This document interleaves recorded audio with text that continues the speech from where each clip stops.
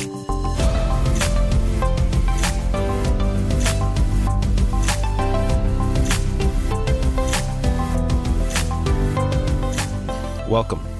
to the Acts 29 podcast. I'm your host, Jeff Metters.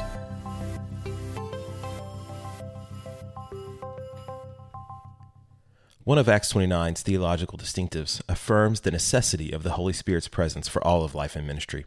The third person of the Trinity convicts us of sin, unites us with Christ, and produces holiness in us as he fixes our eyes on Jesus. From salvation and through the lifelong process of sanctification, we are utterly dependent on the Spirit's effective and abundant work. Spiritual gifts are essential in our spiritual battle against the world, the flesh, the devil, and crucial to the mission of church planting. Sam Storms joins me on the Acts 29 podcast today to discuss spiritual gifts. Sam has been a pastor for over 47 years and is currently the lead pastor for preaching and vision at Bridgeway Church in Oklahoma City, which is an Acts 29 church. He's taught systematic and historical theology at the Grace Training Center and Wheaton College, and serves on the council of the Gospel Coalition and the executive committee of the Evangelical Theological Society. He founded Enjoying God Ministries and is now serving as its president. Sam has written more than 35 books, and supposedly Sam also hoped for a career as a professional golfer. Sam, is that true? It is true. Unfortunately, I had a twofold problem: a lack of sufficient talent and a horrible temper. I guess that goes through a lot of clubs, I'm assuming. Yeah, it does. Well, Sam, it's such a joy to have you on the X29 podcast, just personally, and I know for all the brothers and sisters who are listening, I have benefited so much from your ministry. I've been so refreshed by you and your writing and your preaching, so I'm just loving being able to talk with you today. Well, it's my pleasure. I've been looking forward to this. So, Sam, let's dive into, I think, something that I would love to hear more about, and I know a lot of listeners would as well. How did you come to faith in Christ? What was the background, kind of what happened at your conversion moment, what led you there? And then let's talk about how you got into pastoral ministry. Well, I was raised in a Christian family. We were Southern Baptists, and I honestly, you talk about a conversion moment, not real sure I can pinpoint it. I think I just always trusted Christ, but there was probably a decisive moment when I was about 9 years old. We were living in Shawnee, Oklahoma, part of First Baptist Church there. And my parents basically were the ones who led me to Jesus. So I never had a kind of a crisis experience like so many do have, but it was just really a part of the very atmosphere in which I was raised by my parents. Really felt a call into full-time ministry not long thereafter. Actually, I was about 11 years old, believe it or not. And it's one of those encounters that it's hard to explain unless people have in themselves had a similar experience. But I knew from that point on that I was going to be in full-time ministry. Even in my desire to go into be a professional golfer, I thought that I would use that as a platform for ministry. But toward the end of my college career at OU, University of Oklahoma, I felt strongly drawn to attend seminary, so I went to Dallas Theological Seminary, and of course the rest is history, so they say. Yeah. Okay. So Dallas Theological Seminary. What was the drive to go there? Because I know that they are a great school, and I know you and Ray Ortlund both went there, and they are dispensational, and they are typically cessationist. And so that's not where you are today. That's not where you are today. Yeah. And so what led you to DTS? Largely, I was involved in a church while I was in college, and all three pastors were graduates of Dallas Seminary. So they had a huge influence on me. And then I got connected with a man named S. Lewis Johnson, who was professor of New Testament and theology there for like 30 some odd years. And he became my spiritual father and theological mentor, and he drew me to Dallas. So it was largely through his influence that I ended up at Dallas. So by the way, I have nothing but the highest respect for Dallas. Yeah. I'm so grateful for the education I received there. I wouldn't trade it for anything.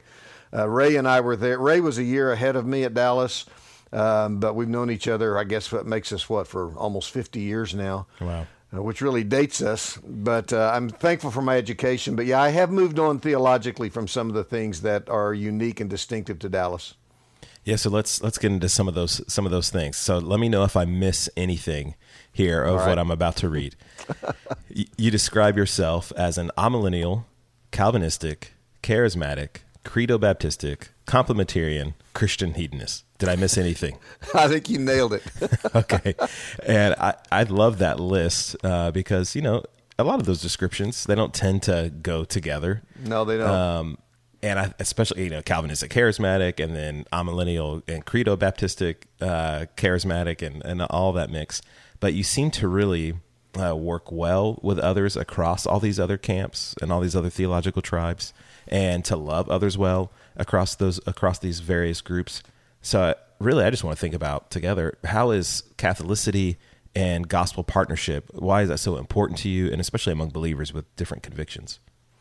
Well, one thing is I've learned to focus on the center, the gospel centrality. I've learned to highlight and magnify the foundational elements of the Christian faith rather than to focus on the tangential periphery. So as long as somebody affirms the foundational truths of the gospel, the inspiration, authority of Scripture, deity, penal substitutionary death, bodily resurrection, second coming of Jesus, salvation by grace alone, through faith alone, in Christ alone, I am usually fairly happy to be working with them side by side in ministry. And I think through my exposure to a variety of different denominational contexts, everything from Southern Baptist to Presbyterian to Plymouth Brethren to Bible Church to Vineyard to Anglican, to where we are now in an Acts 29 church in Oklahoma City, I have just seen across the body of Christ the incredible passion and love for the gospel and the Lord Jesus that people have who disagree with me on these issues, whether they are dispensational and cessationist, or they are even egalitarian and hold to other views that I would disagree with. I have just found that if we focus on the center, the foundational truths, gospel centrality, that I have been able to work with them and to partner with them side by side. I mean, even you mentioned Ray. I mean, Ray is now kind of somewhat affiliated with the Anglican Church in North America. I differ with them in terms of ecclesiology. I am a Credo Baptist. I believe in believer's baptism. Ray is a Paedo Baptist, but none of this has had any effect whatsoever on our friendship or our ability to partner together in every way in gospel ministry. So I wish that, and of course we're seeing this in the body of Christ, as you know right now, is this splintering, this incredible divisiveness over issues that are not foundational to the gospel itself. Right. And it's gotten to the point where if you disagree with me on any of these secondary issues, not only do I demonize you, but I basically discard you as being unworthy of fellowship, and maybe you're not even born again at all. That's tragic. It is so tragic. And I hope that Acts 29, that we can be that place that continues to prioritize Christ and the truths of the gospel, and to have, some friendly, loving debates and discussions about all these peripheral, though it's still important issues, but they don't separate us from one another. Yeah, and I'm not saying those issues aren't important, and I'm just not saying they're not worth you holding to your convictions and strongly preaching, teaching them, and following them. But to separate and divide and to demonize others because they differ with you, that's another matter entirely. Yeah, absolutely. And one thing I do love about Acts 29, and I tell people this all the time, I've been involved with Acts 29 for just about 10 years now, and I really cannot remember the last time I had a conflict with an Acts 29 brother, a doctrinal disagreement that was like, that had the heat ratcheted up. We've had conversations, we've had discussions, even around philosophy of ministry. But at the end of the day, it's always, man, I know you're about Christ. I know you're about planting churches, and we may differ, but man, I love you. Absolutely. Yeah, I love that about Acts 29 as well. It's one of the things that drew me in. So I'm very happy to be a part of the network. Yeah. So what made you decide to want to join Acts 29? Probably two individuals. Scott Thomas and Ray Ortland. Scott was executive director at that time. This was back in about 2009, 2010. Okay. And he invited me to attend what was then our annual pastor's retreat. At that time, it was being held in Vail, Colorado. And he and Ray kind kind of put the full court press on me. And I prayed about it and really investigated closely. And of course, my good close friendship with Matt Chandler helped swing me. But excuse me, I think the main reason was it was less those guys. It was more the idea that the kingdom of God spreads and expands through church planting. And so I was very drawn to that because we were not a church planting church. We still haven't really come up to the standards that I embrace in that regard, but we want to. But it was the idea of partnering with others of like mind who had a similar vision. I didn't want to be a part of a denomination that governed from the top down. Acts 29 really allows freedom in so many respects and diversity at the same time that we're committed to the same foundational theological principles. So all of that was very, very appealing to me. So we've been in the network, I guess, since about 2010. Okay, great. Yeah, that's the next question I was going to ask. So you've been around for a while. You've seen a lot of changes. You've seen a lot of leaders involved in various places throughout the years. And I'd love to ask you, what do you hope to see? How do you hope to see Acts 29 grow and move forward in the coming years? Well, since it's the topic that you had kind of initially suggested to me that we talk about, I do have to say that I want to see the network become more passionate about and consistent and biblically rooted in the practice of spiritual gifts. As you mentioned at the very outset, you read that statement. By the way, I was largely responsible for articulating those 5 theological distinctives. Chandler kind of commissioned me to do that, and I had the help of a few others. But I really do want to see churches become more biblically literate, more passionately committed to and consistently practicing the gifts of the Spirit for the building up of others. In the absence of the power of the Spirit of God, we're not going to accomplish anything. We could plant churches until we're blue in the face. We could have multiplicity of churches on every corner, but if they're not Spirit empowered, if they're not driven by the supernatural realities of what we read about in Scripture, we're not going to accomplish anything of lasting value or for the glory of God. Yeah, that's so good. And, as you were just mentioning, we affirm the necessity of the Spirit's work in life and ministry. And that means different things to different people. Sure. Not just in Acts 29, but also around the world. We have cessationists in Acts 29. We have continuationists in Acts 29. Is there anything in between? Usually there's a joke about your view of the millennium. They'll be like, oh, I'm a pan-millennialist. I'm going to wait till it all pans out. I don't know if there's any jokes like that for where you fall with the work of the Holy Spirit between cessationists or continuationists. Well, let's be clear. My cessationist brothers and sisters believe in the power of the Spirit. I'm not suggesting for a moment that they do not believe in the third person of the Godhead or that they do not rely upon the power of the Spirit. They do. I do think, however, there's a limitation there in certain respects because of their lack of confidence that the Bible teaches that these are gifts that are intended for the church until the second coming. And therefore, if you don't believe that God gives those gifts, you're not going to study them. You're not going to pursue them. You're not going to make opportunity in your church for their exercise.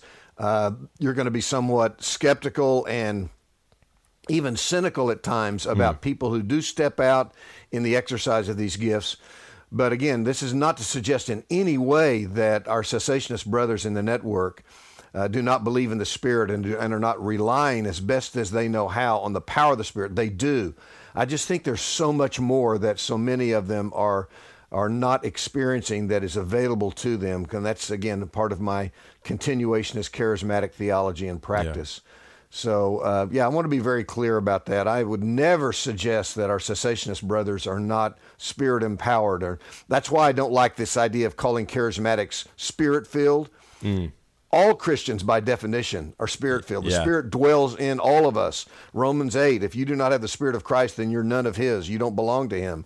So we need to be very clear about that, because if we're not, we're just going to perpetuate this division between continuationists and cessationists, and I want to bridge that gap. I don't want to broaden it. Yeah, I love that, and I love that about you. I remember doing some study about this a few years ago, and I don't know if you said it or I read it somewhere else, but it was every church is a charismatic church. because we have the Holy Spirit and we have the gifts of the Spirit. We have that same Greek word as every believer have these things operating.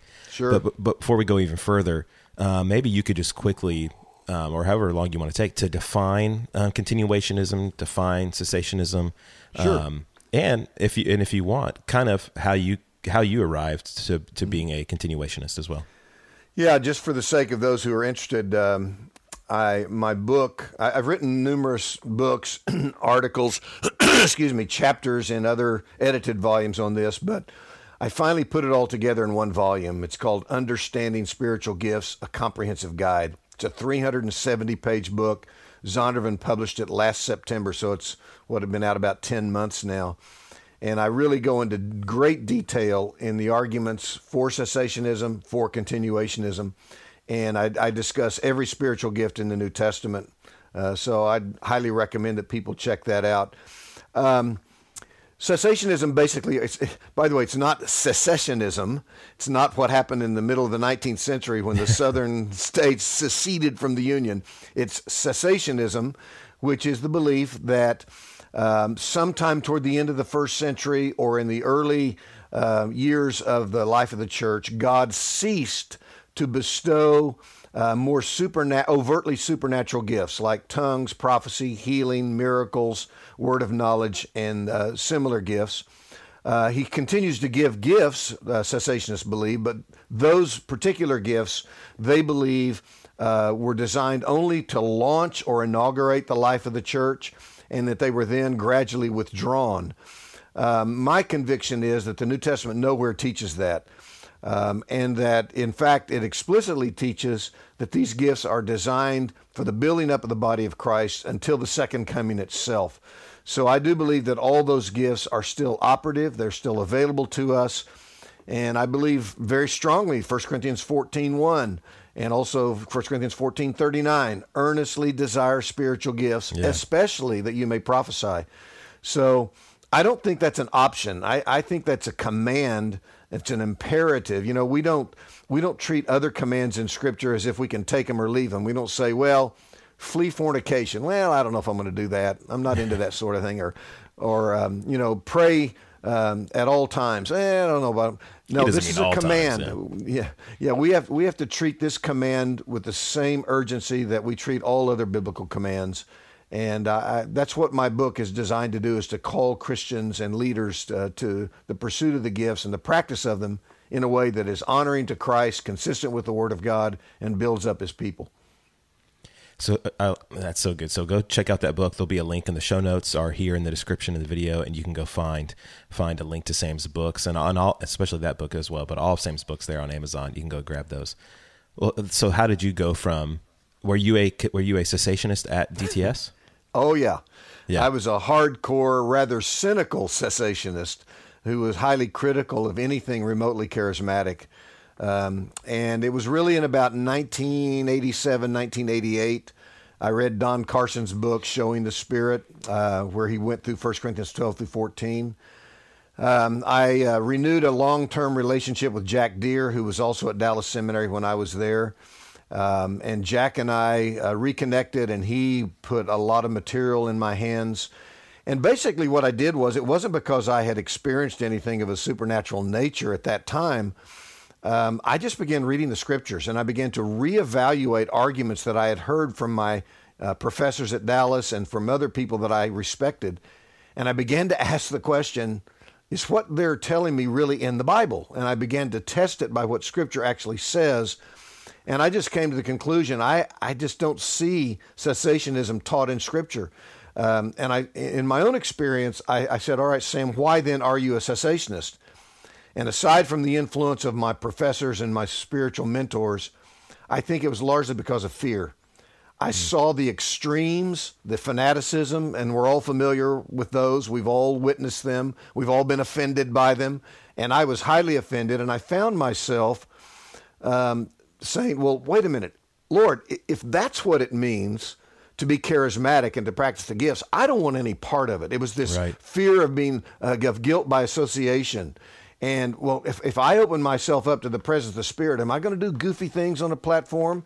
Am I going to manipulate people in prayer ministry? And I said, and I realized that I had allowed the abuses that others had committed to dictate my use of what God, I think, has actually given to us by means of the Spirit and His gifts.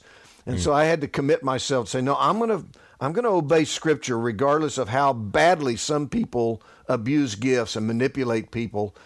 That was really the final hurdle in getting me to embrace this fully and to begin to pursuing the gifts. And subsequent to that, as I began to pray and as I began to make space in my life and in our church's life for the exercise of these gifts, we began to see God move in powerful ways.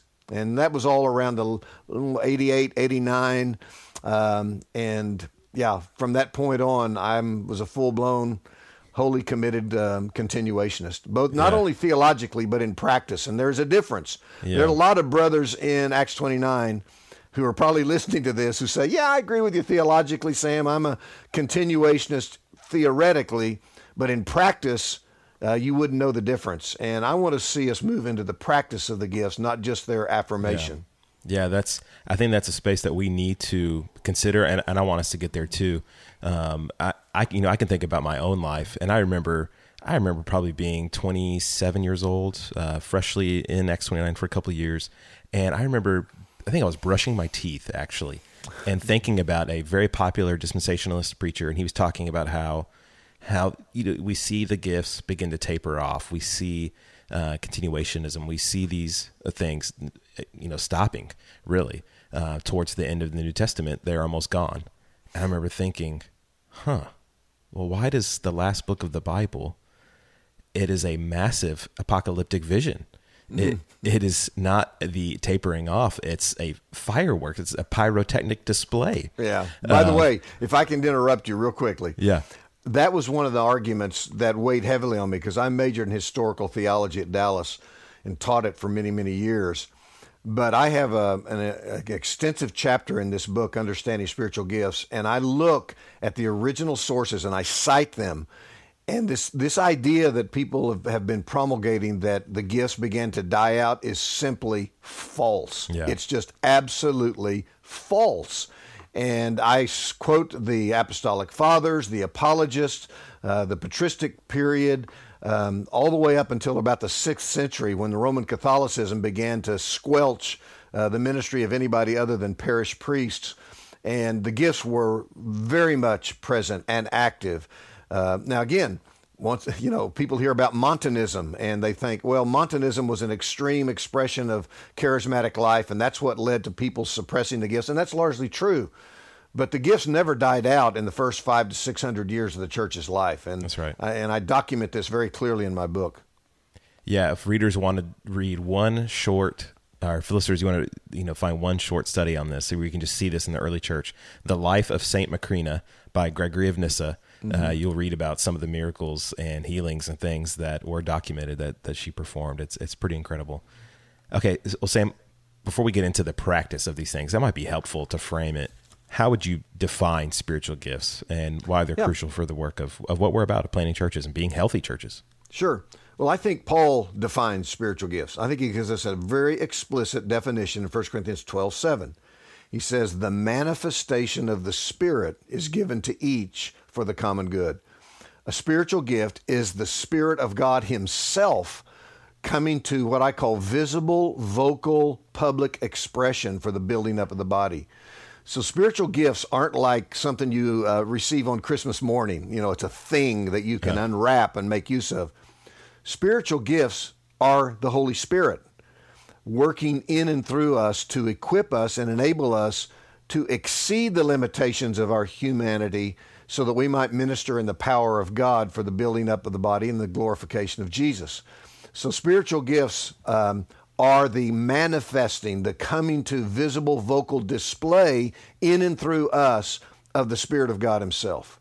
Yeah. So that's how I think that's true of every spiritual gift, whether it's mercy or healing or teaching or prophecy, regardless of whether one is maybe more overtly supernatural than another. Some seem to be rather mundane, like the gift of serving. That's still the Spirit of God manifesting Himself in and through the life of a believer. So that's how I would define them. I just go to 1 Corinthians 12:7. I love that. And when I think about the gifts, We talk about how, teaching, that there are things you can do to, try to become a better teacher, and ways that you can practice teaching that will serve others and help others more. I'm guessing the same things you would say apply to the other more, I guess, supernatural gifts. That the way I'm not even a huge fan of all those terms, but the way that people describe those gifts, is that true? Yes. The Spirit of God is required as much for an expression of mercy as it is for an expression of physical healing. Yeah, I agree with you. I don't like to call certain gifts miraculous or supernatural, because all of them, every one of them, is an expression of the work of the Holy Spirit of God. So they're all supernatural in nature. They're all, in a sense, miraculous, because we otherwise would be utterly impotent to perform them. That's right. Now, granted, there are certain gifts that are, in fact, there is a spiritual gift of miracles. Paul mentions it in 1 Corinthians 12. I think all gifts, that's why you said at the beginning, we're all charismatic. We all have charisma. We all have the manifestations of the Spirit, some that we don't necessarily take note of, that they happen somewhat behind the scenes, as it were. Whereas others are more overtly miraculous in nature, more overtly supernatural.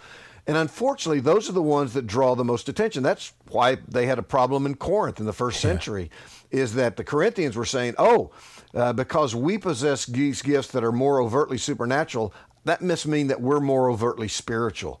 We're more pleasing to God. We ought to carry more authority in the church. We ought to receive more honor in the church. And Paul very clearly says, no, that's your mistake. Stop being immature in your thinking and realize that spiritual gifts are not a measure of spirituality. In fact, the Corinthians were awash in supernatural gifts, and yet they were profoundly carnal and immature. Well, Sam, that brings me to like the next thing that, obviously, as you were saying earlier, we want to be not just people that affirm them theologically. I can say, yeah, absolutely. I am a continuationist, but man, my daily life, the life of my church, you wouldn't be able to tell a difference. Mm-hmm. So how have you observed the gifts of the Spirit and pursuing these things, really enlivening and equipping your life and the life of your church? Sure. Well, this question that you just asked, I was being asked dozens and dozens of times over the years, and I finally thought, I got to write a book, so I don't have to answer all these emails. So I wrote the book, Practicing the Power. Practicing the Power came out in 2017, and it was basically designed for pastors and church leaders who would say to me, hey, theologically, I'm on the same page with you. Practically, I'm scared to death. I'm afraid I'm going to blow up my church. How can I do this in a biblically reasonable way that's not going to drive people away or make us look like fools and bring reproach on the name of Christ? And really, I think the way that this begins, I know this sounds rather simple and mundane, it really begins with prayer ministry. That's how it was in my life and in the life of the church where I was pastoring when I first came to believe this. It's in the midst of prayer that these gifts most oftentimes will manifest themselves. So I began to train people in prayer ministry because a lot of people, you say, hey, would you go pray for that person? They say, I don't know how to do that. What am I supposed to say? And so just learning how to minister to people by means of prayer, crying out to God for the manifestation of the Spirit, that's the initial step that has to be taken. There also has to be decisive leadership on the part of local church pastors. You have to be willing to stand up and preach verse by verse through 1 Corinthians 12 through 14 and Romans chapter 12 and 1 Thessalonians 5 and other texts that deal with this. When I first came into the experience of the gifts, I preached, I think, around a 20-week series on spiritual warfare, 12 weeks on worship. I preached through the book of Acts. So these are things that have to be done by leadership. This issue will not be important to your people unless it's important to you. And that's just the nature of local church leadership. You have to display it. You have to value it. You have to make it a place that's safe for people to take risks. And typically this will not happen on a Sunday morning. It happens in small group gatherings where people know each other and they trust each other. So that is really kind of my simple formula for moving forward in this regard. And then I think also, as I mentioned in the book, Practicing the Power, you have to ask yourself a question, and quite honestly before the Lord, am I willing to pay the price that it's going to cost me to move forward in this regard? Because it is costly.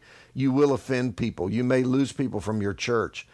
But is your commitment to biblical integrity and obedience to the Word of God of higher value than anything else? And if it's not, then forget it. Nothing's going to happen. If it is, I think God will honor your commitment to His Word. And no matter what price you have to pay in the pursuit of these things, it will be more than worth it in the long run. Yeah, that's so good. And just an encouragement for us to begin to really earnestly desire the practice of these gifts. And I wonder if you could share any stories, not we don't want to be sensationalistic. I know that's not your heart, and that's not X29's heart, but that would be encouraging for us to go, hey, there are things that we've seen God do that these are available to every believer, available to every church. Sure. Yeah, I'll give you one from 2 weeks ago in our church. We have a number of people who, at the end of our time of worship, that will come up on the platform, and they're people that I know and I trust. So we don't have an open microphone, except for people who are mature, who have shown a consistent track record in this. But there's a lady in our church, and she came, and I have great confidence in her, and she's growing in her prophetic gift. And she stood up, she said, all right, the Lord deeply impressed on my heart that there's a lady here today who has been alienated and estranged from a family member. And the number 79 is extremely important, and the name Catherine is relevant. And so nobody responded. Of course, everybody gets real nervous. Oh, she missed it. Well, sure enough, after the service, the lady came forward. She said, that's me. She said, my sister's name is Catherine. She was born in 1979. We have been alienated from each other. I so deeply desire to be reconciled with her. Will you pray for me? So that's just one example. We have had numerous instances of this sort of real specificity in words that are being given. Sometimes, we have a lady in our church who the way the Lord ministers through her is that, and again, I know people are going to immediately say, Sam, where's that in the Bible when I say this? But she experiences what we call sympathetic pains in her body. And what we mean by that is, if there's she will feel in her body, completely unrelated to anything she's experienced before, a pain, an ache, or an awareness of something that is with which she might be afflicted that corresponds to what somebody's actually experiencing in their life. So she will come up and say, I have had this incredible, sharp, biting pain in my left knee that feels like rheumatoid arthritis, and I sense that there are some of you here this morning who are suffering from this, and if you are, come and we will pray for you. Wow. Now, again, you say, where's that in the Bible? Well, nowhere in the Bible are we told how God communicates words of knowledge. You know, we're told that by revelation, people are given a prophetic word. Well, how does that come? The Bible doesn't say. Is it an impression? Is it a picture? Is it a vision of some sort? So I think we have to be open to a variety of ways in which God might communicate that. As long as it's not inconsistent with what is in Scripture, I want to be open to the possibility that God is communicating in this way. And we will have people respond to that. We pray for them. We've seen some wonderful healings in that regard. So this happens. This happens in a number. I tell the story. Real quick. I know we're getting out of time here, but no, you're good. Go for it. I tell the story in Practicing the Power. One of our elders, who was one of the founding elders of the church, very godly, mature man in his 70s, came up to me at the first service. We have two services. He said, Sam, I had a really strong impression about a lady here today. May I share it? I said, sure. So he said, there's a lady here today. You had a very difficult time making it to church. You were in incredible pain. You went to the doctor 10 days ago. You got a diagnosis that was very distressing. The letters SJ mean something to you. And you have a young son, probably 5 or 6 years old, who's suffering from asthma. And I think if you will come with your son, I want to pray for you And I think the Lord may heal you. He didn't promise healing. Wow. Well, sure enough, a lady came up. The interesting thing was she hadn't been in church in 6 months. And when she had come, and because of this debilitating affliction that she had, and when she did come, she always came to the second service because she could never get up the strength to come to the first. She woke up that morning. She told her husband, we've got to go to the first service. He said, we've never done that before. She said, I know, I got to be there for the first service. Wow. If she hadn't been there, she wouldn't have heard the word. She has a son, 5 years old, who suffered from asthma. Exactly 10 days ago, she'd been at the doctor. She'd gotten this diagnosis that was very distressing. And she said, I couldn't connect with the letters SJ. And she said, I reached into my purse. I pulled out the prescription bottle he'd given me, and his initials are SJ. She came up. We prayed for her and her son. They were both healed. That doesn't happen every week. Doesn't happen all the time. But if you don't allow the risk to be taken and the willingness to maybe be embarrassed, you're never going to experience the power of God. Again, we don't value error. We don't elevate mistakes. We do value courage. We do value people stepping out in faith and doing their best to follow the prompting of the Spirit of God. So that when you allow that to happen, that's the sort of thing that can occur, and it's a glorious blessing. People are encouraged, their faith is elevated, and Jesus, I believe, is exalted. It's so encouraging and so edifying to hear him. So thank you. Thank you for sharing just how God's worked in your church and how God is working in your church. I know I could share stories of my own life where I've had people come up and say, I have a prophecy for you that from the Lord, and they've come true. Stories of spiritual warfare. Yeah, let me just say one other thing too, if I may interrupt you, Jeff. Some people say, well, yeah, if you do that sort of thing, it's probably because you devalue the Word of God. I'm preaching through Romans right now. Yes. And we just finished chapter 7, and it took us 30 sermons to get there. We go phrase by phrase, word by word. We don't avoid the hard theological topics, expositional messages. At the same time, we are then open to the working of the Spirit through these gifts. So Word and Spirit were never designed by God to be divorced or to be separated, one elevated above the other. You really can operate in both, and that's what we are committed to, the convergence of Word and Spirit. And it freaks people out who are new to Bridgeway. They come in and they love the preaching, and then they have no idea what to do with our exuberant worship and our ministry and gifts. Other people come and they love the gifts of the Spirit, and they don't understand how we can then preach the Word of God line upon line for 40 to 45 minutes. And we tell them, this is what God's Word calls us to do, both Word and Spirit, and we're committed to that. Yeah, amen. There's just so much I would love to continue talking about, but I know we're getting close for time. Stuff about spiritual warfare.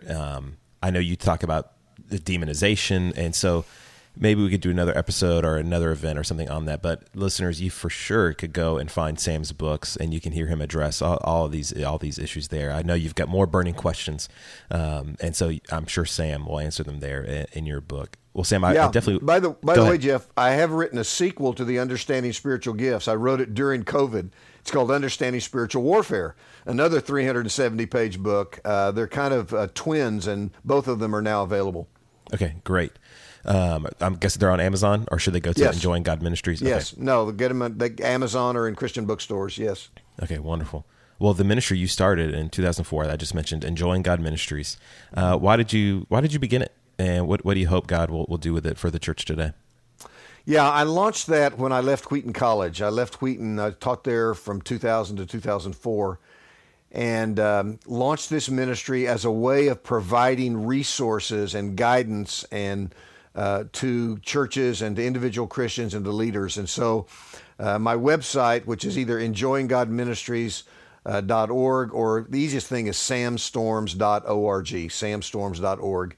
Several thousand articles, books, podcasts, sermons, just to resource the body of Christ.